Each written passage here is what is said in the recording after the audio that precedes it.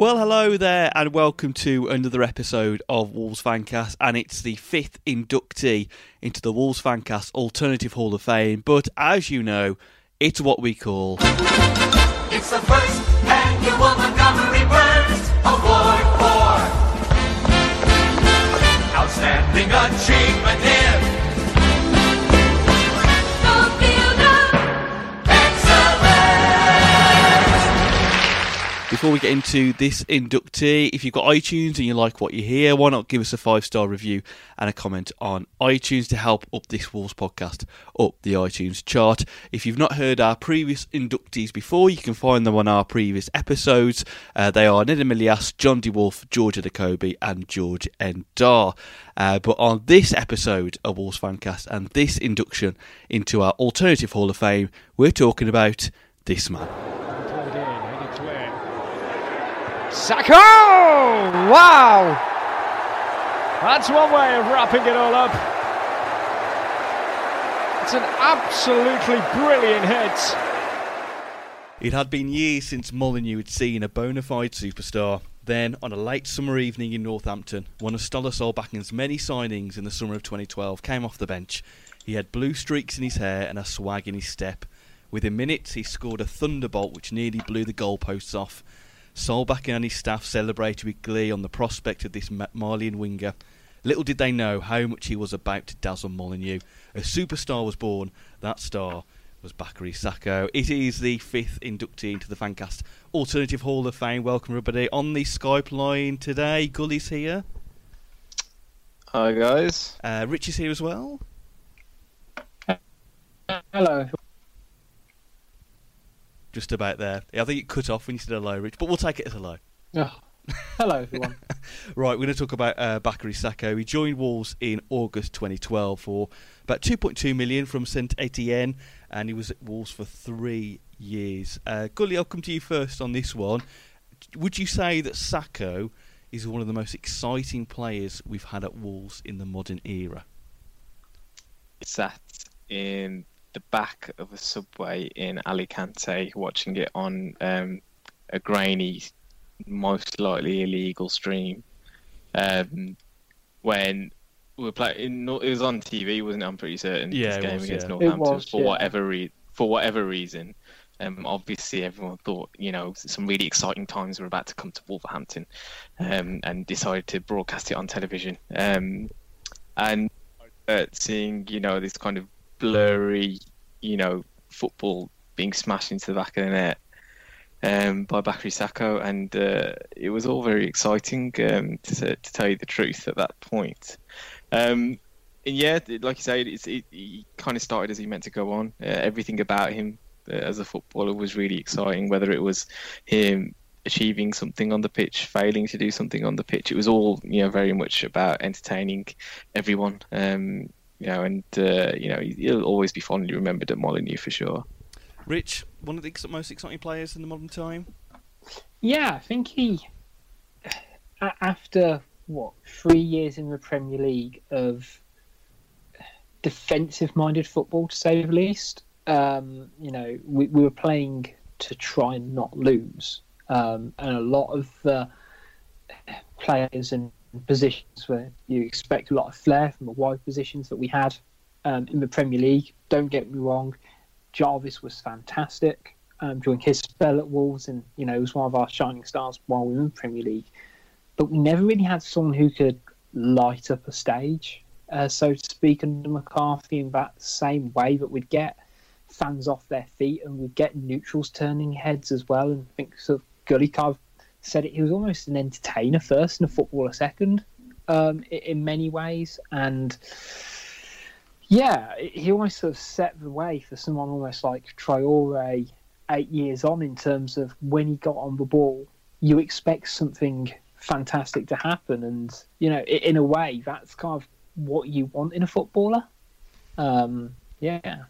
I mean, we're going to go a bit more into his career at Wolves. One of the things that I noted down here is near the latter period of his time at Wolves, some people would start calling him a luxury player because he perhaps was very sporadic at times. There'd be times where perhaps you would think he did nothing for 89 minutes, and then also out of nowhere he'd fire a 30-yard screamer in the back of the net. Was he a bit of a luxury player at Wolves? I think. Go on, yeah. really. Sorry, yeah, I think to begin with, he could have appeared that way because he was in a dysfunctional team, quite disjointed, didn't really necessarily know how to get the best out of him, but he still managed to score 10 goals in his opening season. Thereafter, I don't know how anybody could possibly question his contribution to the club because we had a good manager in place, we had a really nice, good team in place. League One, admittedly, and then obviously the Championship season, which was his final season. But he was joint top scorer in both seasons. Who on earth is questioning him as a luxury player? I'd love to know, honestly. Come forward. No. Say who you are. No, I think Gully's kind of completely right. The only way you could describe him as a luxury player, sort of Dave said, is almost to coast through, periods of time. Like he'd probably coast through like half an hour of games, and to a level, especially League One, it was because he was playing at a level well below his standard. And the fact he could almost pretty much turn it on and off at the drop of a hat. But I don't think you could really ever kind of question his actual output when you kind of look at how many goals. I'll save it until later, but when you compare him to other players who, other players during their time at Wolves and their kind of output, it stacks up pretty high. So I think it would be incredibly reductionist to kind of just call him a luxury player because he was a bit fancy. Oh, reductionist, that's a fancy I word know. as well. Fancy player, fancy Keeping words. with Sako's ability.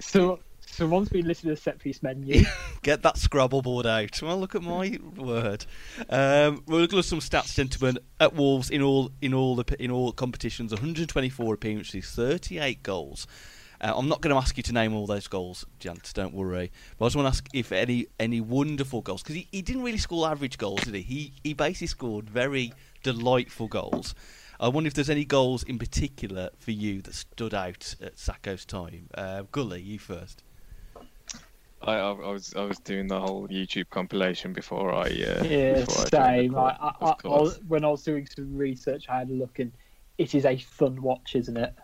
Yeah, I mean, I could sit and do it without the need for coming onto a podcast and talking about Bakary Sako. It's perfect toilet filler. Yeah, I think the ones that I recall best are the right-footed half volley against Leicester away on TV, which is just an absolute bolt from the blue, which totally came out of nowhere because we were pretty rubbish at the time as well. Anyway, for him to do that was pretty incredible, and that was the kind of stuff that he could pull out a drop of a hat. Obviously, the Sheffield United at home screamer in the last minute, which nearly made the whole goal itself fall apart. Yeah, and there's one I saw for another one from the League One season. I think it's against Carlisle away, where he's kind of running down the left side, and he kind of approaches hitting the ball as if to say to the keeper, like, look, you might as well move out the way because either the ball's going in or you and the ball are going into the back of the net together. And he just hits this. Keeper makes some kind of movement towards it, but he just basically is, crossing his fingers and hoping that he doesn't die at some point. Is that the one? Is that the one where it literally sticks to the floor and goes to the bottom? Right? Yeah, it's really low struck, but he just hits it with this kind of ridiculous technique. He kind of punts it, and it's all quite relaxed from Sako, to be brutally honest. But he doesn't look like he hits it with any anger at all. But the shot just flies into the bottom corner. It's unbelievable, his technique. Rich, any for you that stand out?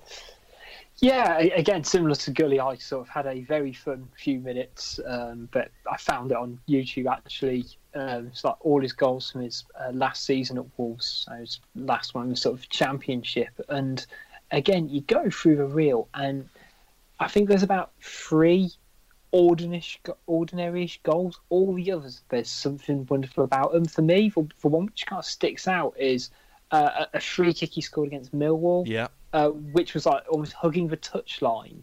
And I think what I love so much about it, obviously, like the technique behind it is really impressive to kind of get it right up and over and deceive the goalkeeper. But he then scored another one later in the season. I can't quite remember who it was against. It was a bit nearer in, and I'm going, I'm sure he scored one like this like 6 months before. And you know, his free kicks would either do like one of like two things. They'd either like break the net or they'd end up in the South Bank. And like, it was the way he'd just be able to hit a ball with such kind of nonchalance but aggression at the same time. It just like it's so easily married up. Also, a bit of a weird one. He scored a couple of like really casually sort of taken penalties, but was so crisp in that technique. You know, again, it's a fun compilation to watch. Oh, yeah, I did all the same as well, Jen, to look through some of the compilations, and some that stuck out to me. There's one against Fulham at home, where he kind of goes past 2 or 3 players and just strikes it, like you say, just with casual ease, but it's like a thunderbolt. There's a one-on-one with a keeper at Rotherham away. I think it was Rotherham away. It was one of these nights where Dicko and Sako, especially just going forward, were just unstoppable. And he just gets it past the keeper. The keeper almost like seems to give up when Sako approaches goal. And the Walsall free kick away, where it just comfortably nestles in the bottom right-hand corner, just with ease again. He's almost got like the minutest gap to get it in, and he still squeezes it in. Yeah. No, totally. And sorry. No, go on. I'm a bit of a spoiler alert. You mentioned the one at Fulham. I know I've been writing a series about the best individual performances that I've seen from Wolves players. That game, Fulham at home, I think, and I'll be featuring that from the perspective of Bakary Sako, because I think that day it was just one of those days where he was absolutely unplayable. Because which was his want to do at certain times if he decided to switch it on. So a bit more look into his career now. When he started off at Wolves in 2012, he was a regular feature, consistently kept in between Solbakken and Saunders. He got 10 goals and 11 assists, but he very much became what Costa did in the 2016-17 seasons, where there was a bit of reliance on him. It's very much the case of give Saka the ball and hopefully he does something with it.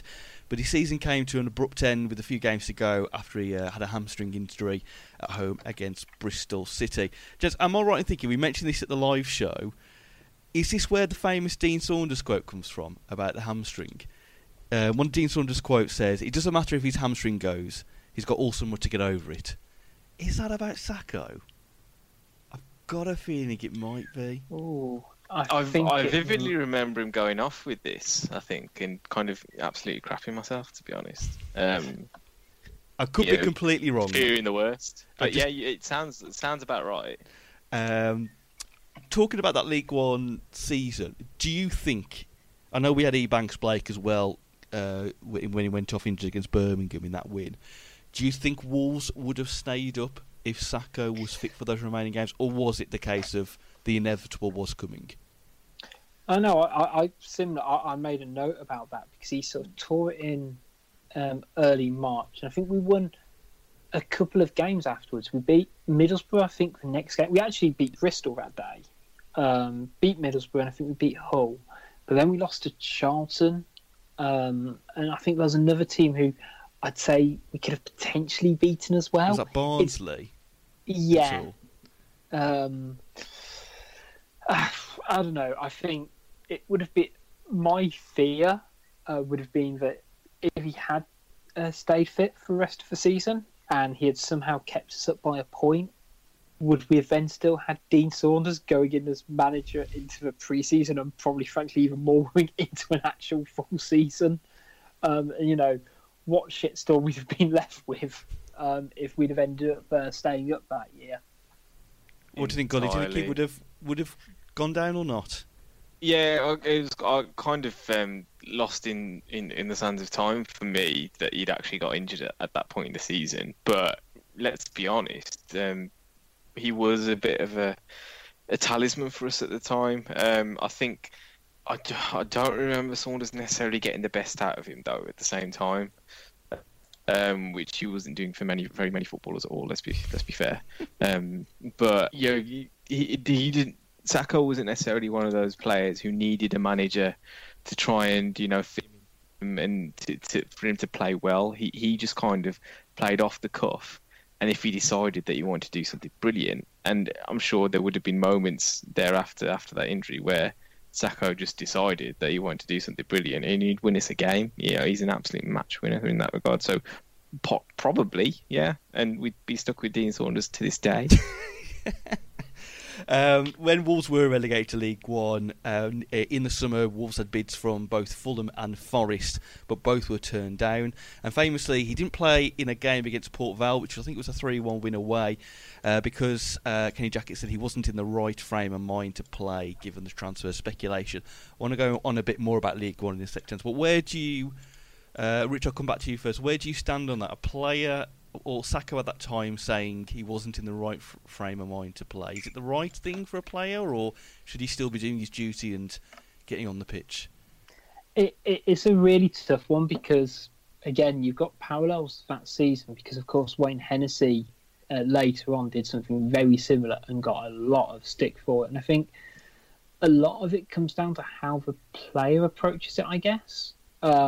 So I think in sort of Hennessy's case, he'd been out for a while. He'd been given an opportunity, and then had sort of said, I don't want to play. I've got an opportunity to move to Palace. And with Sako, I think he put in the mileage in the Championship to earn a move, so to speak. And he never. I think personally, I can cope with it because of the way he responded. And he didn't, I'd made a note that obviously this has happened. And I remember finding an article looking at some stuff about Sako and saying he can't go on strike and he didn't hand in a transfer request or any of the sort of the big power moves he could have done. And I think to sort of, actually, if his head's being turned, if he's not quite right to play, then he probably did the right thing by, not by not participating. But then actually to turn it round when, either the bid got rejected or it broke down, I can't remember quite how it happened. But then to go on and have the season he had, I think sort of says quite a lot about the man of the player himself. What do you think? Yeah, I think that I've always found it a strange one to decide not to play because in my head, a very simple head, nothing's going to change during those 90 minutes. Whether it's discussions with another club to actually move forward the transfer or anything. So part of me is just like, why just play? Like, you got nothing better to do. Referee tells him like halfway through, that they've put another bid in. Yeah. Oh, what? Let me just negotiate with my agent. He's in the stands. And if he's be financially motivated, you might get a goal bonus by bagging a couple during the game. So. Let's look at the bigger picture here, guys. But at the time, it was all very frustrating and annoying because we started the season, we looked like we're settling down, and that would have thrown us out of kilter quite badly, from what I remember. We obviously got the Lee Griffiths, Lee Hughes Tribute Act as a result, so maybe it was a blessing in disguise. But he was the one player that was absolutely walking the league, and us maybe being a bit, winning it. So, it was quite a nervous time for us all, I think. As that season went on, then after that, obviously, he stayed. And it was only really when Dicko arrived in January did he really find his form. He was the joint top goal scorer with Griffiths that season for Wolves and was part of the League One PFA team for the season. That partnership between Dicko and Sako, they almost became these like best friends on the field and off the field. How special do you think that partnership was in League One, Gully? I think in terms of partnership, I can't remember a better one as a Wolves fan at the club anyway. We've seen Jimenez and Jota probably strike up something of a partnership as well, but never seen two players kind of so in sync on the same football pitch, which was a breath of fresh air. and they were both brilliant as well, which a hell of a lot of fun to watch. It was all about the dance, and foremost. All about the dance. Yeah, it was, and rustling Walsall fans as well. Paul Lindsay. That they kind of they had the whole package in that sense. They were impossible to dislike unless you're an opposition fan, of course. And this ridiculous pace and power that was so kind of exhilarating, and being able to enjoy them doing it at a level that they were far and away too good for was just a really nice experience to have as a football fan. I think we always look back on the League One season as you know what, it was just fun because week after week, pretty much down to them too for the second half of that season. And Jacobs, although he didn't fit into the song, unfortunately, did he?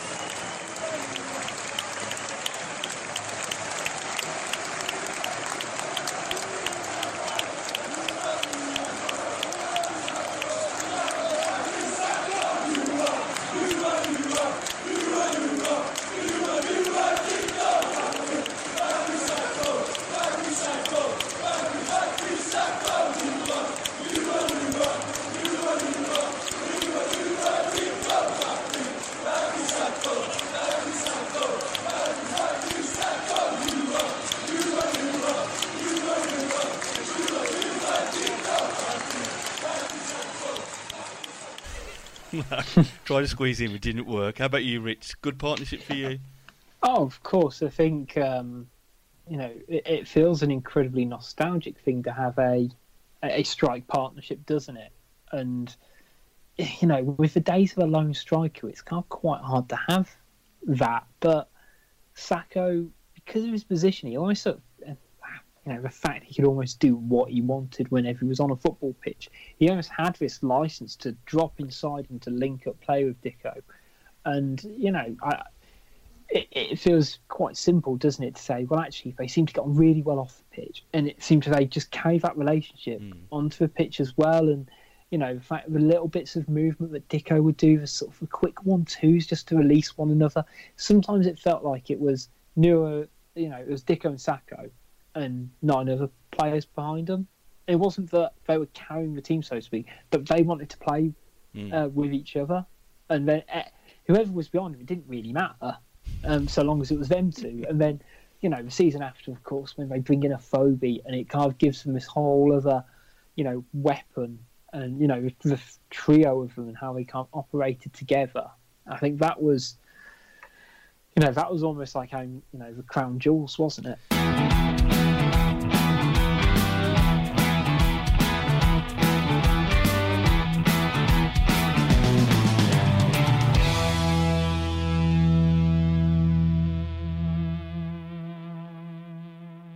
Hey, it's...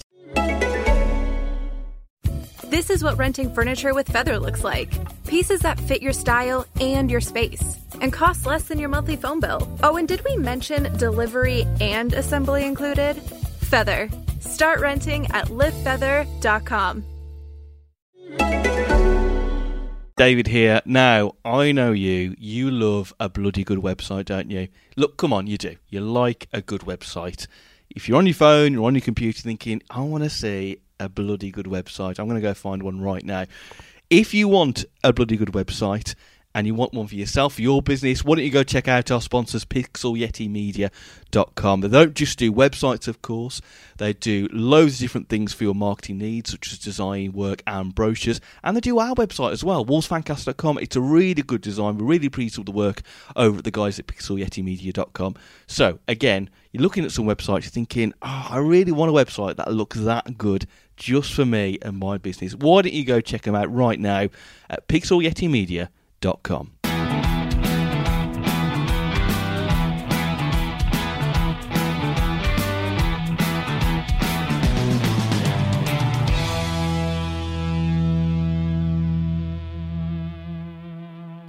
that's what I was going to ask. Follow-up season. Obviously, Wolves got back to the Championship.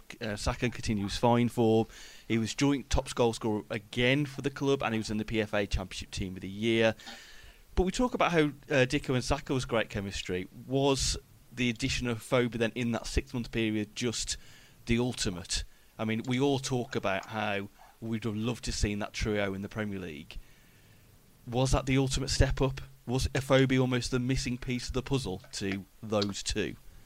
I think looking at it, he was a more of a, I was going to say more of a goal scorer than Dicko, but that kind of doesn't really do Dicko's just goal scoring record any justice at all.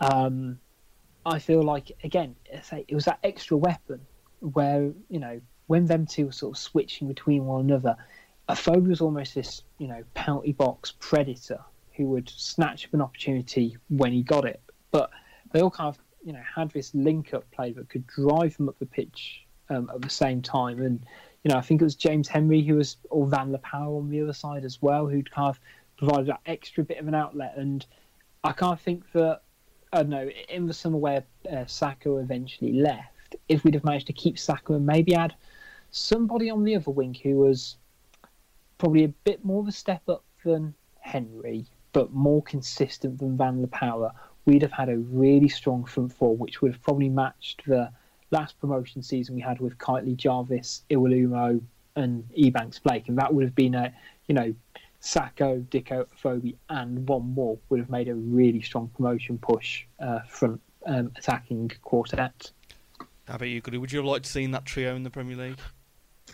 Yeah, I think that, you know what, I watched the 14-15 season review the other day, and the way they were playing together just felt like a Premier League kind of strike force. If we had a more robust side behind them, I'd have gone into. I think we would have got into the playoffs, and I think we would have probably got promoted from there as well, because we had that momentum going towards the end of the season.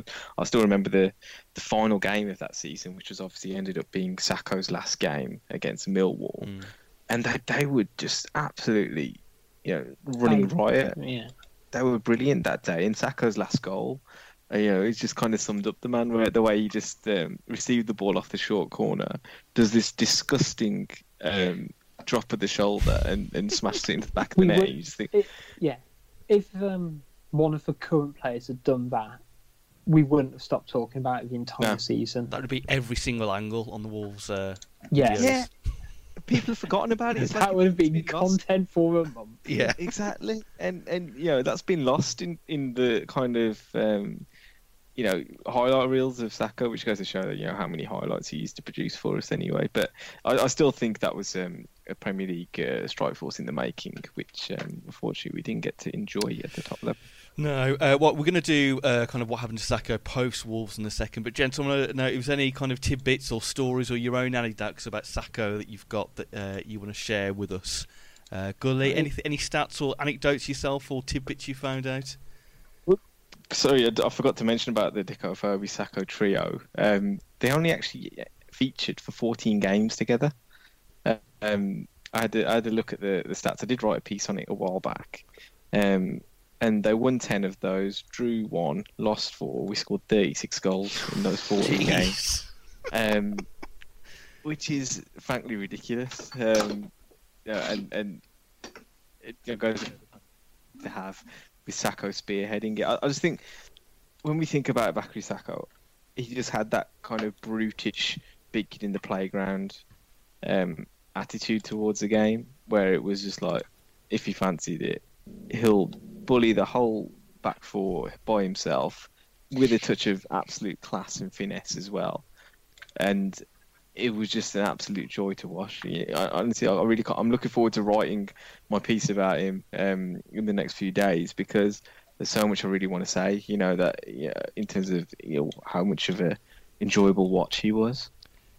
And back to your kind of tidbits and any kind of facts or stories or in your own anecdotes that you found on Sako. We talk about him being an entertainer and show about it. The diamond crusted football boots is up there for me as a baller move, if we're going to be honest, because again, like, it sounds kind of harsh, but James Henry couldn't have pulled that off. Do you know what I mean? Like, you need to have a personality to, to wear, diamond covered football boots, and then we've all played a bit of football, not to get completely kicked up in the air for doing so.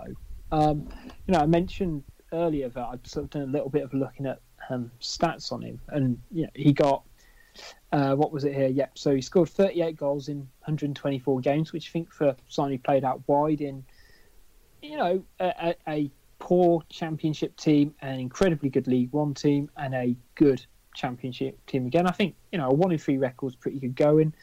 In terms of other people to compare it to, I thought it was quite interesting that Jota, who plays out wide but also up front, he's got 43 and 120, so slightly better but not great margins.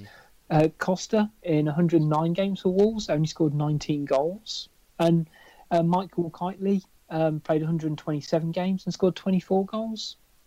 So I think actually his record, and again I mentioned earlier his output, I think it stands up to be really good.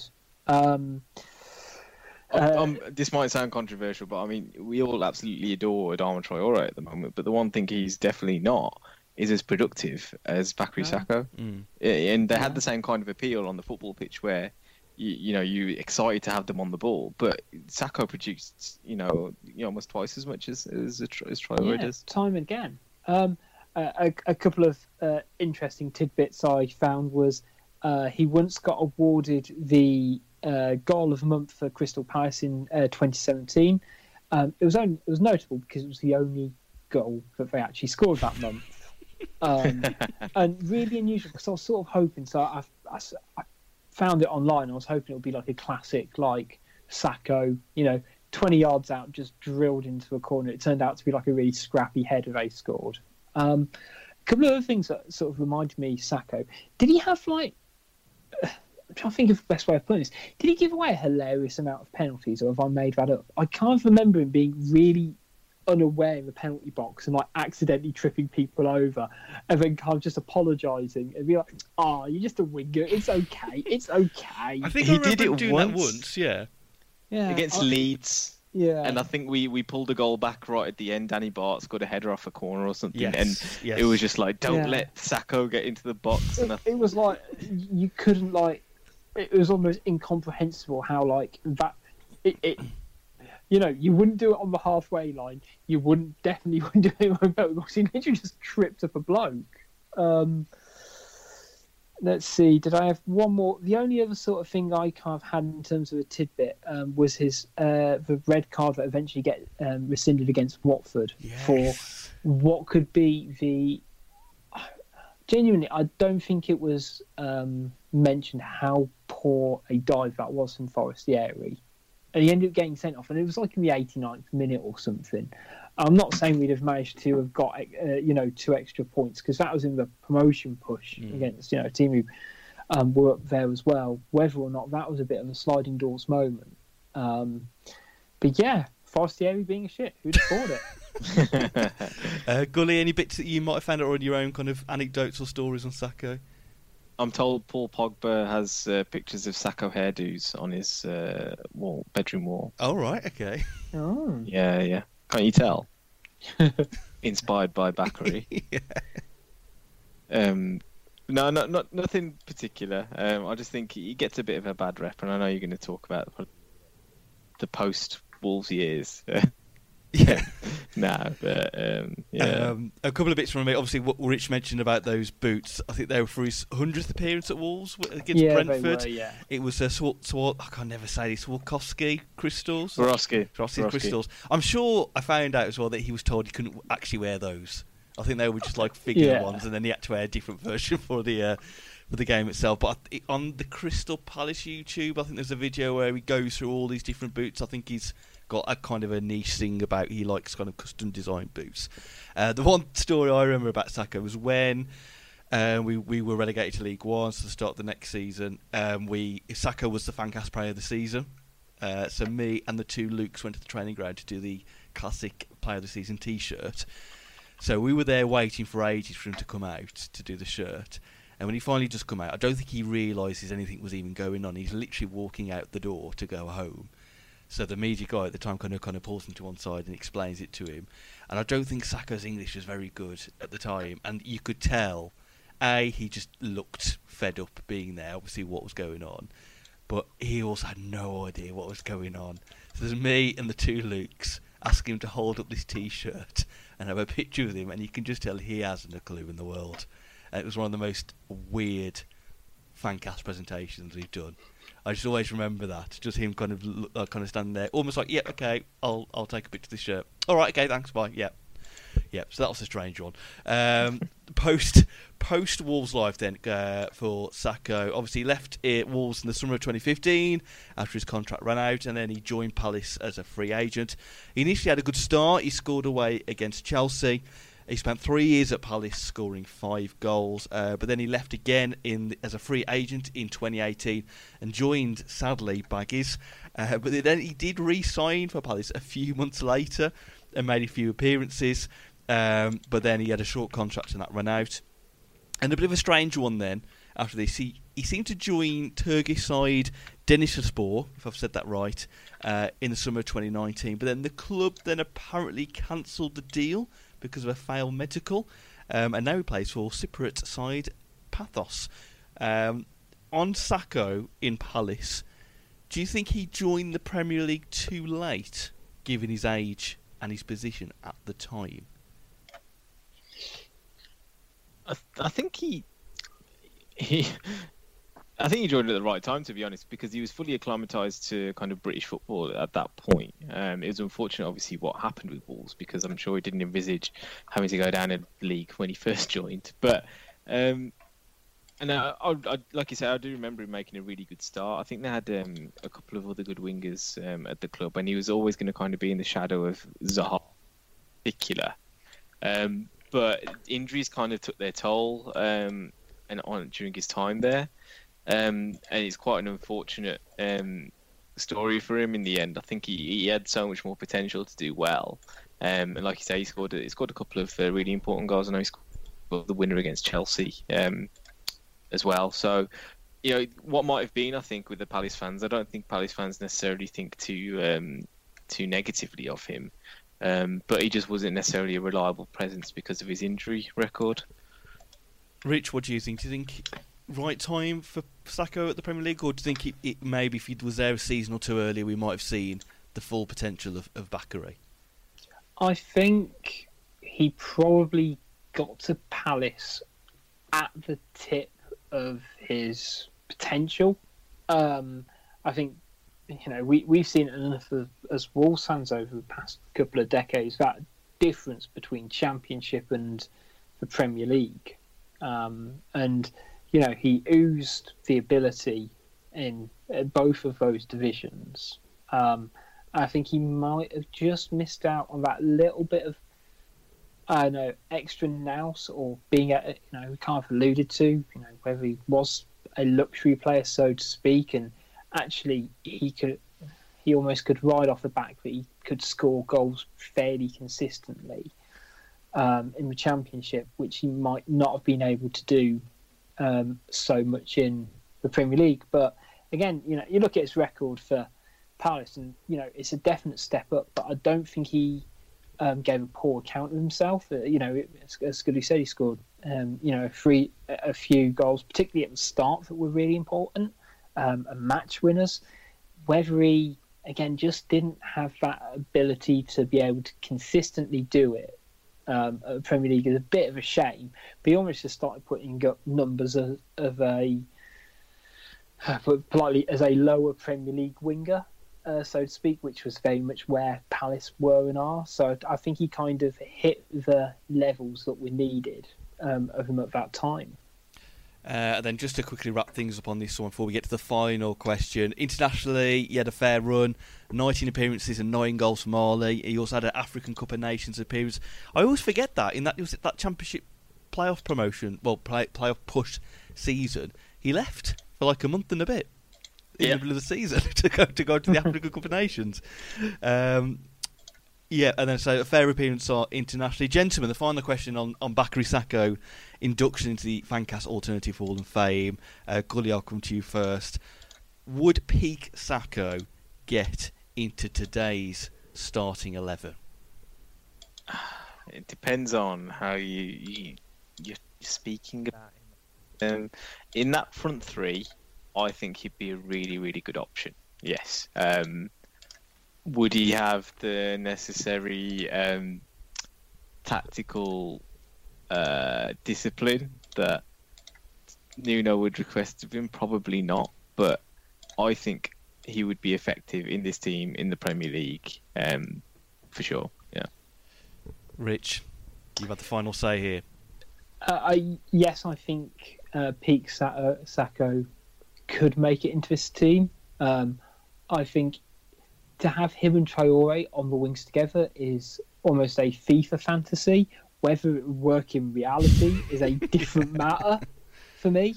But I think he'd appreciate having players, particularly someone like Johnny Otto, behind him to be able to help sort of create and manipulate the space. And, you know, we've seen how well someone like Jimenez is about sort of joining others into play.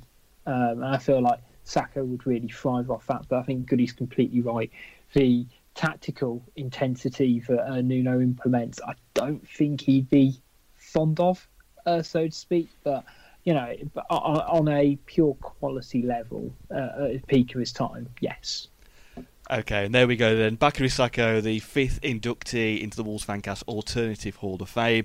Thanks for listening. If you've got a suggestion yourself for someone we should induct, one of those cult heroes that wouldn't necessarily make it into the traditional Hall of Fame, why don't you let us know, podcast@wolvesfancast.com, or get in touch with us on the socials. Just type in Wolves Fancast and you will find us there. And that's for this one. Gents, thanks for your time once again in this lockdown period you're in. Stay safe, and I'll see you again soon.